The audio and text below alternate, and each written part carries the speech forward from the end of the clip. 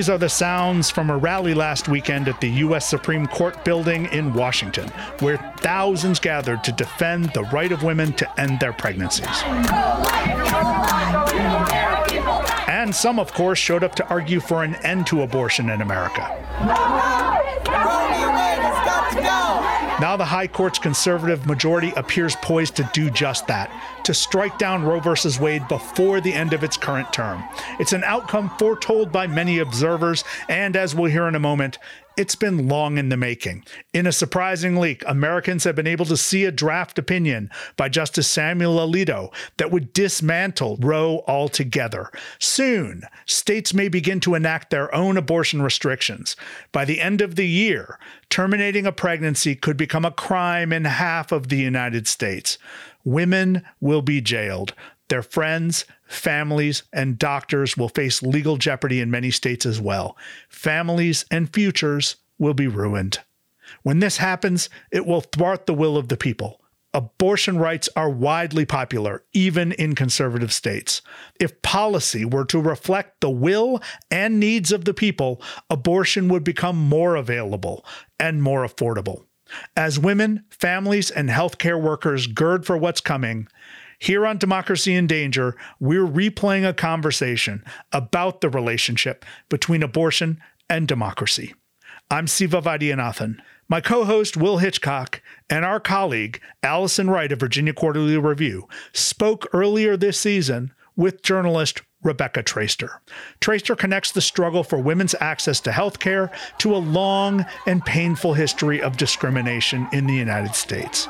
She reflects on all the political battles deferred, conceded, and avoided since 1973. And she ponders what comes next. Here's that show. We will hear argument this morning in case 1913. On December 1st of 2021, the U.S. Supreme Court heard oral arguments in a blockbuster case out of Mississippi. And may it please the court. Roe v. Wade and Planned Parenthood v. Casey. It will affect the fate of women across the country. The Mississippi law here prohibits abortions after 15 weeks. The law includes robust exceptions for a woman's life and health. In practice, this law all but bans the procedure protected under the landmark Roe v. Wade decision since 1973. An unborn child is undeniably human. When risks the court's conservative majority appears ready to uphold that state law and possibly gut Roe entirely.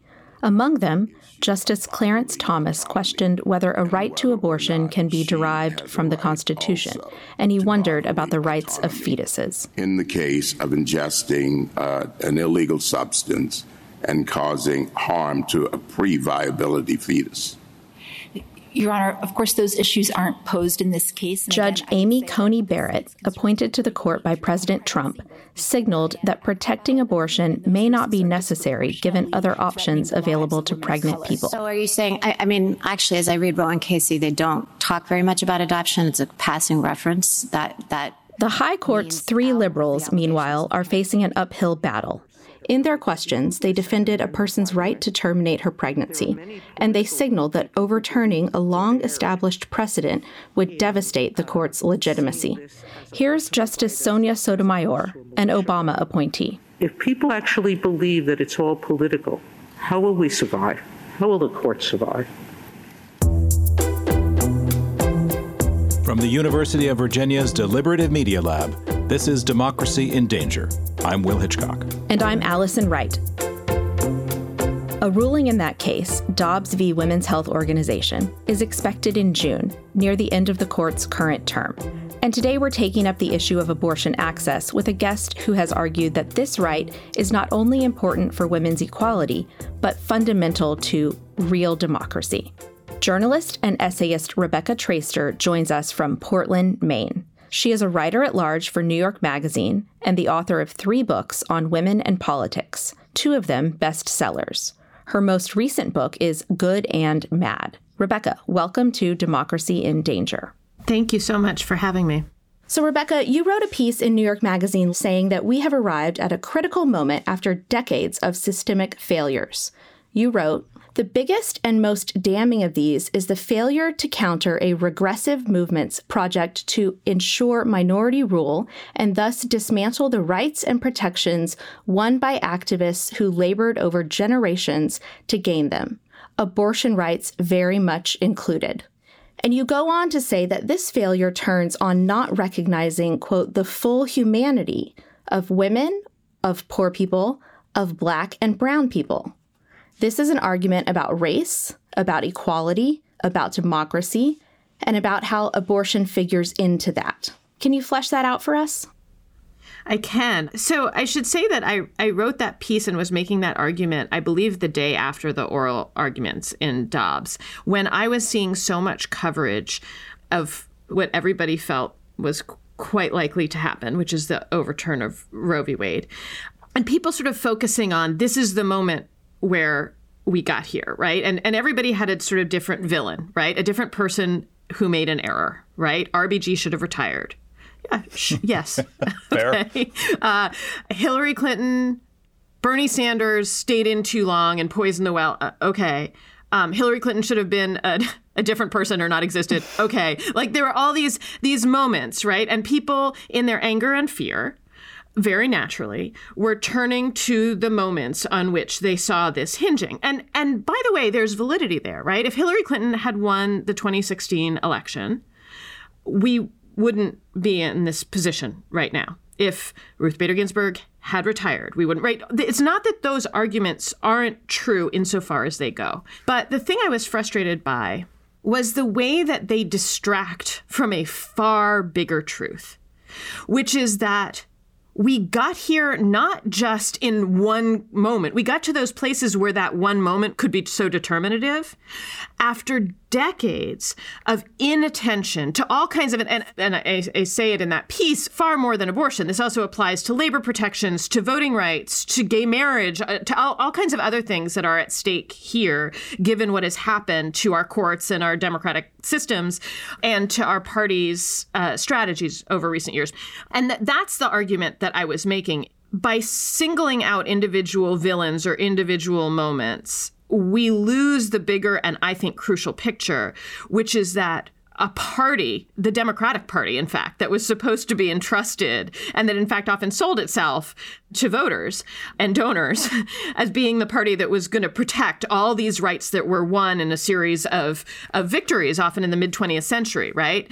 Permitted us to get here by not fighting vociferously, with heart, with forethought, strategically, so that we would not be in this vulnerable position where one, octogenarian justice was the single tipping point, right? It should never have come down to that. Had we had a true, robust defense of abortion rights and access as healthcare, and the fact that we didn't is because no one was willing, including people in the Democratic Party, to treat this fundamental piece of healthcare as something worth fighting for, which means they weren't willing to fight for women and pregnant people. They were not willing to fight for poor, Black, brown, immigrant, rural communities, for vulnerable young people, all the people for whom abortion has, by the way, been all but inaccessible over decades. I want to pick up, Rebecca, just a little bit on that linkage that you're making there between access to abortion as a right and our long, awful history of racism in the United States. We spent a lot of time on this show, a lot of time trying to unpack the way our particular history of racism has shaped our politics and the way that racism is embedded in our governing structures. But I'm hearing you link racism with the failure to defend abortion rights. Help us understand those linkages.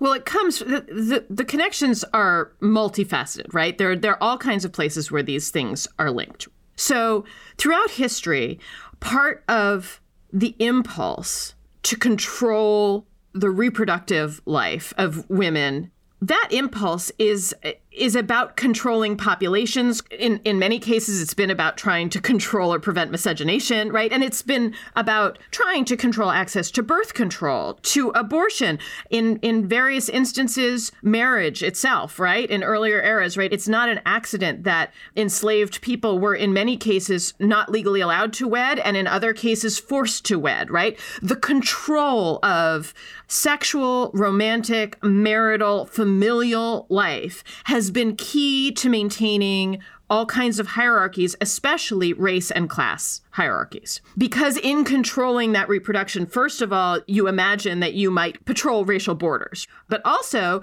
that you're determining people's familial and economic lives, the economic well-being of their family units or themselves. So there's that, right? That is the absolute key to controlling reproduction. In many cases is about asserting racial hierarchies. So, Rebecca, you've put the blame pretty squarely on Democrats, right, for allowing a Republican sort of framework to normalize around the abortion debate. And Democrats have largely accepted a compromise discourse that abortion should be rare, even if it is legal. One piece of evidence of Democratic inaction on abortion rights is the Hyde Amendment. So can you remind our listeners what the Hyde Amendment is and why Democrats have done so little to counter it? So Roe is decided in 1973.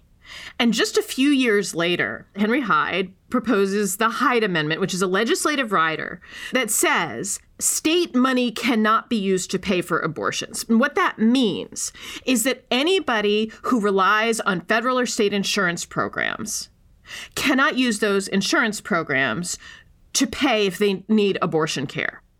Now, that, of course, is directed at populations who rely on state insurance. Those are poor populations, disproportionately likely to be Black and brown. And meanwhile, people who have private insurance companies can use their private insurance to pay for abortion. Of course, those people are also more likely to be able to pay for abortion separately if necessary anyway, right? So what that does, what the Hyde Amendment does effectively is cut off millions of people from being able to access what has been what is legal. There were Democrats who voted for Hyde, right? Who saw this as some kind of okay moral compromise, like, okay, sure, abortion can be legal, but we wouldn't want the government to pay for it. Rooted in some sort of like abortion is a particular icky thing that we wouldn't want state money to touch. Again, taking the focus entirely off the human beings who cannot get this piece of health care.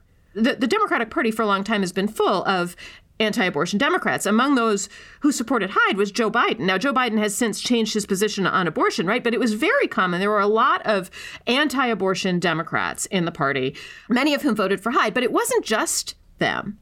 Jimmy Carter said about Hyde that lots of things in life aren't fair. There are lots of things that rich people can get that poor people can't.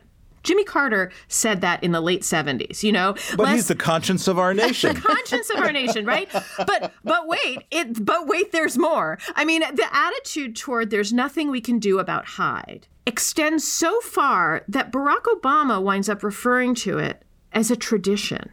The tradition of keeping poor people from getting health care in this country. Mm-hmm. And most of the Democratic Party wouldn't touch it with a 10-foot pole. The idea of actually morally objecting to Hyde. And this is what I mean when I talk about decades of failure to tell the human moral story of why this is important. Because over decades, you have millions of people in this country who cannot get this health care, whose bodies, health, families, economic stability are harmed. Yeah, I mean, it's been pretty slow in coming. Let me ask you about a different kind of legal chicanery that surrounds abortion rights. So the Texas case, the Mississippi case, these are being pushed through the state legislatures so that they can get onto the Supreme Court docket. Basically, the states are trying to circumvent the national political will. But I want to ask you, I mean, what one hears sometimes is, hey, states passing their own rules about access to abortion is democratic. What's wrong with that? Now, I wonder what you think about that line of reasoning, but also maybe you could put it into historical context. How has this notion that states can do whatever they want resonated in our political history. Right. It's very interesting, the question of states' rights, because, of course, the states' rights are what permitted Jim Crow.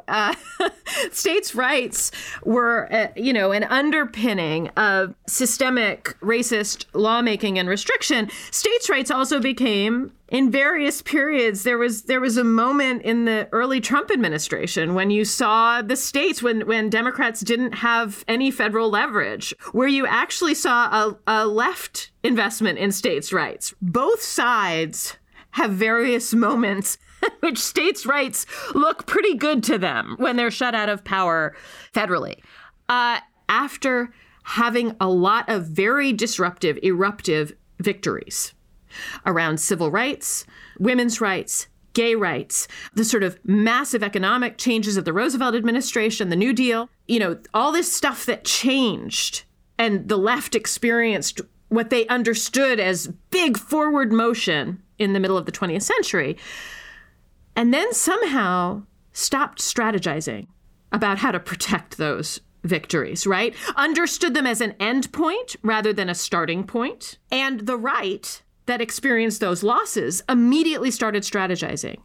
And one of the keys to their successful strategizing was local and state politics, was taking control of state legislatures, school boards, city councils, right? While the left was treating, and people say this, but it's really true, treating something like Roe as the ceiling, not the floor. And I would say that was true about voting rights as well, certainly labor protections. Meanwhile, social safety nets, welfare policies are being eaten away by the right on both state and federal levels. So the control of states has been a project of America's right wing over decades at this point. So states' rights means right-wing control of vast portions of this country. And by the way, make no mistake, it is in states, given these state restrictions, that again, it is extremely difficult to get an abortion, in which being an abortion provider is so untenable that, there's only one clinic or there's one doctor who flies in, which of course then puts this tremendous burden on anyone who requires abortion care. And yet abortion remains popular, right? For instance, something like 6 out of 10 Americans support the right to abortion in the latest polling. So when I think about the ways in which we failed to robustly protect this right, I think about polling.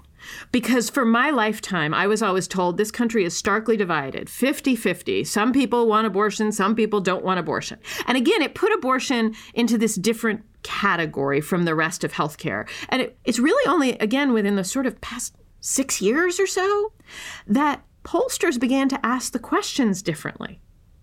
And by the way, some of that is about having pollsters who are not Beltway, government, largely white men, right? Some of it is having pollsters who are more interested and versed in issues of systemic inequality and bias, right? And so a new group of pollsters came in and they began to ask these questions differently. And it used to be that they would go to people and say, are you, anti-abortion or pro-abortion? I mean, that's like the worst. But they began to ask it in 2 stages and say, do you personally believe in abortion? And then the person would answer. And then the second one is, do you believe it should be legal in, most circumstances? And then they'd often give a separate answer. And what they learned is that for years when we were told, oh, it's 50-50 divided, you can't get, that people who personally would not get an abortion for themselves or personally had a moral or religious objection to abortion care would answer, no, I don't believe in abortion. But that didn't necessarily mean they thought it should be illegal. Sure, some people did. Some people that matched, right? But that when you asked it that way, it gave people the room to give their personal view and then to say what they thought the public legal situation should be. And when they did it that way, they got a majority of people, and more than a majority, and close to 70% in states including red states, purple states, Kansas. 70% of people who want abortion to remain legal in some form, right? And that's a very different story. How is it possible why is there no political price? Why has the popularity of access to abortion not translated into an effective, tactical political strategy?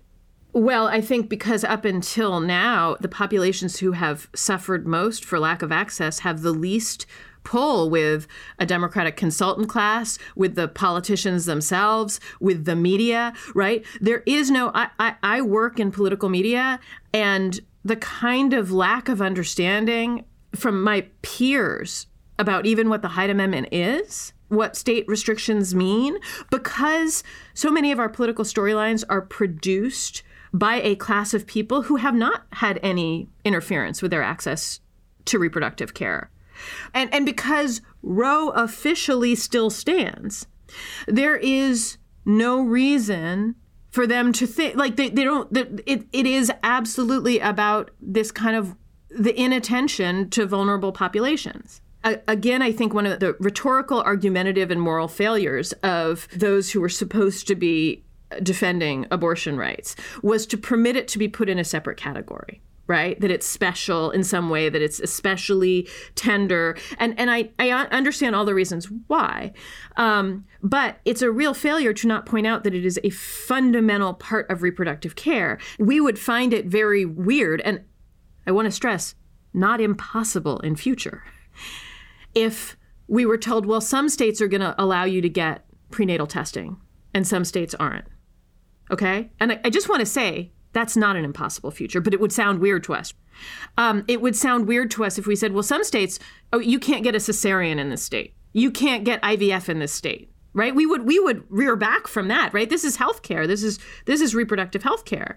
And about other medical procedures, too. There are certain kinds of surgeries you can't get. It's also very, very true about birth control, right? People forget that birth control was actually only legalized by the Supreme Court, first for married people, and then several years later in the early 70s for single people. There's, I think, especially amongst young people, there's this idea that birth control is like, sure, you can get condoms, you can get the pill, you can get your IUDs.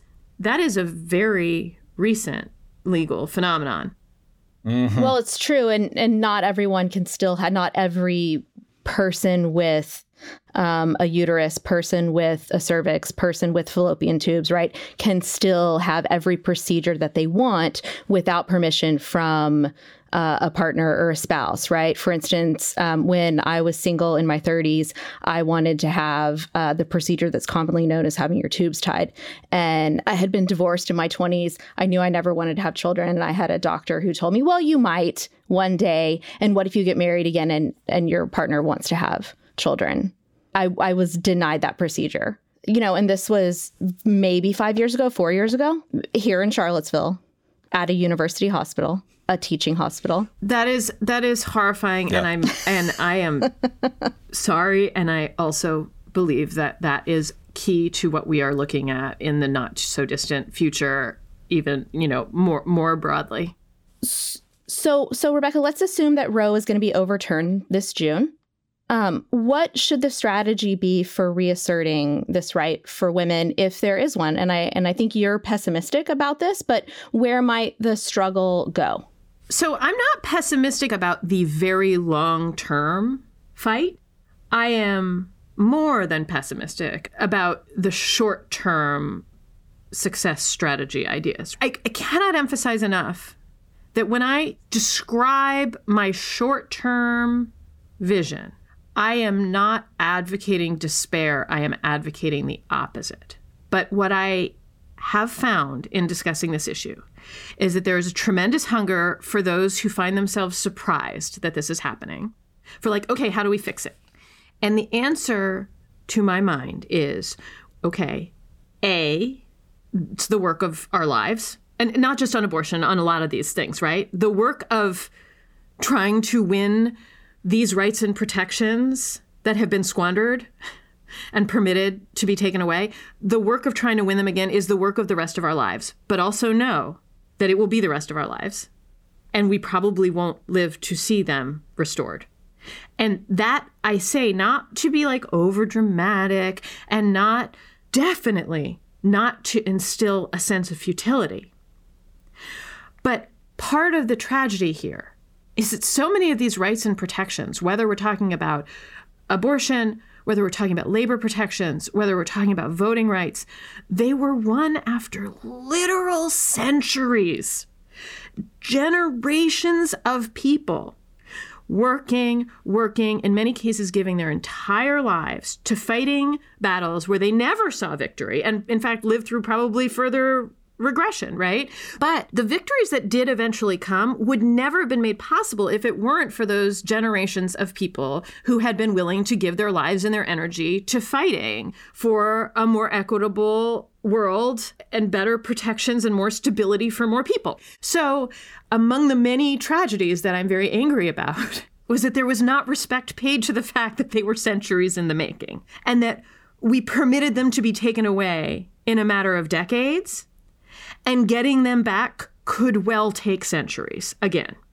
I hope that's not the case. Well, these laws will be very different, right? I mean, women who may end their own pregnancies, women who may miscarry not of their own accord could be prosecuted. I mean, it will be a very different world. We are not actually just talking about the access to safe and legal abortions. We are talking about an even more draconian world potentially in the future. Right. In the past, there was not the sense, there was a sense of the women as some kind of victim. I think that has been dispensed with. I think you are looking at a sort of carceral reality. And there will always, just to be clear, and I think people know this, but maybe not, there have always been abortions, and there will always be abortions. Human beings require abortion care. And making abortion illegal does not make it rarer. There is no correlation. So people are going to continue to have abortions. The question is how safely, and what will happen to them and to their healthcare providers and to their families when they do. And the answers are going to look different than they did before 1973, but they're going to be very, very horrible. Well, Rebecca Traister, thank you so much for joining us on Democracy in Danger. Thank you so much for having me. I wish it were on a more cheerful topic.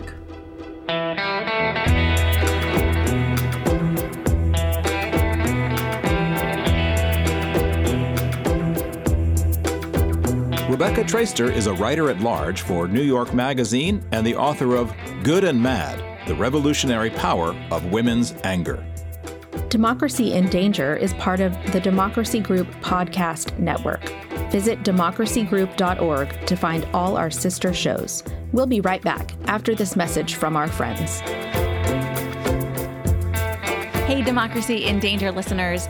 My name is Jenna Spinelli, and I host a podcast called Democracy Works. Each episode examines a different aspect of what it means to live in a democracy. Recently, we heard from Congressman Ro Khanna about his vision for how technology can strengthen democracy, talked with John Meacham about America's quest to become a more perfect union, and explored what student debt says about our democratic institutions. If you enjoy Democracy in Danger, I encourage you to check out Democracy Works wherever you listen to podcasts.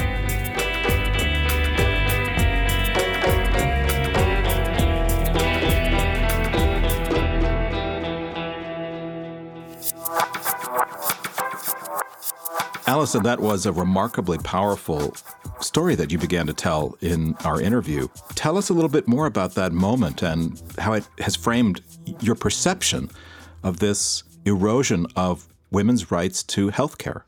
Thank you. So, I think a lot about my own access to healthcare and other things, and I am a relatively privileged person. I am multiracial, but I largely identify as white, and I am middle to upper middle class, and I have a PhD, and I have access to healthcare through my employer, but I asked for a tubal ligation at 37 years old, and I was unmarried, and the doctor questioned why I would need that procedure, why I would want that procedure. And I simply said, I don't want to have an IUD anymore. And I said, I know that I don't want children. I've never wanted children.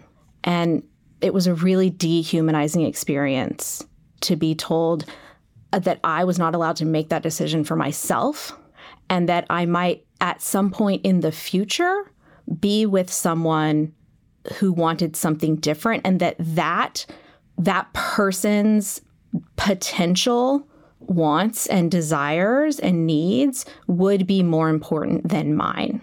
And so I think a lot about that when I read about access to women's healthcare writ large. And I know that we are headed toward a much more draconian future, and that the end of Roe means more than just the inability for women to have access to safe and legal abortions. It means that women will be prosecuted for miscarrying through no fault of their own. It means that providers, physicians, physician's assistants, all types of healthcare providers will be prosecuted simply for sharing information about access to abortion.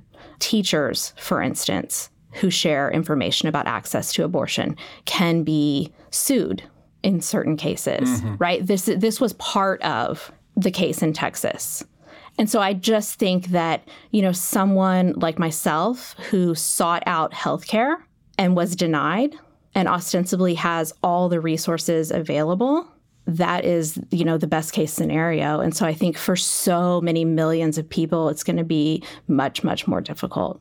There's a feeling that comes from hearing you talk and hearing Rebecca talk that we are, in some respects, going backward in time, that we are going to have to kind of relive and return to an America from the immediate post-Civil War era up through the 1960s. Essentially, the long century of Jim Crow is returning. But of course, we don't ever go back in time. We go forward. And what we're going to end up doing is pulling with us into that future some of these historic denials of rights to certain communities. And yes, it's possible that you might find that there's a patchwork in which little groups of people in certain places in the country might still have access to women's health care or to voting rights for that matter, but there will be a vast swath where many of these rights begin to be eroded and are finally extinguished. And that sense of interacting with our past, of both reliving our past, but also living a future that echoes but is different from what we've already experienced, is something that is very hard for me as a teacher to communicate to my largely teenage college students.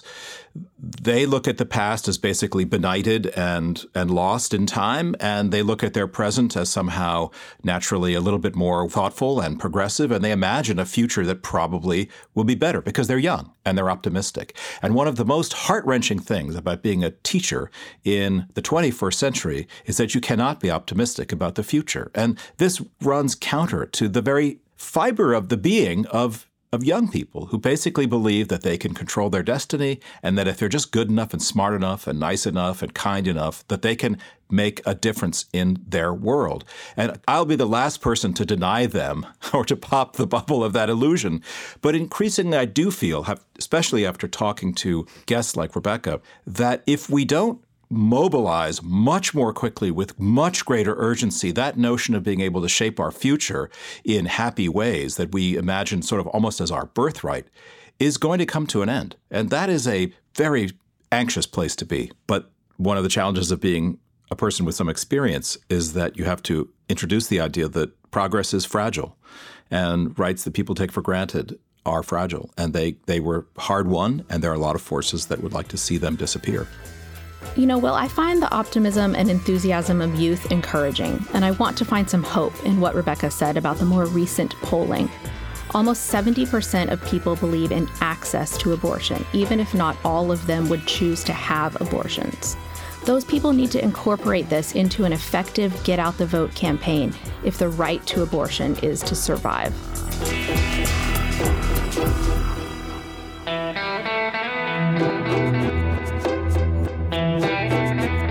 That's all for this rebroadcast of Democracy in Danger. Next time, Will join me for a conversation on the state of the Fourth Estate in America, the news business. I think the way that we fail to center equity and justice is a reflection of this long, enduring, blasé democracy that can be found in American journalism. Please stay in touch. You can tag us on Twitter at DND Podcast. That's DIND Podcast. Subscribe to the show and leave us a review on Apple Podcasts. That's the best way to help us reach new listeners. There's lots more to read and see on our webpage, dindanger.org. Check it out. Democracy in Danger is produced by Robert Armengol. Jennifer Ludovici is our associate producer. Sydney Halliman edits our show. Our interns are Denzel Mitchell, Jane Frankel, and Ellie Bashkow. Support comes from the University of Virginia's Democracy Initiative and from the College of Arts and Sciences. The show is a project of UVA's Deliberative Media Lab. We're distributed by the Virginia Audio Collective of WTJU Radio in Charlottesville. I'm Will Hitchcock. I'm Siva Vaidyanathan. And I'm Allison Wright. Until next time, everyone. Democracy,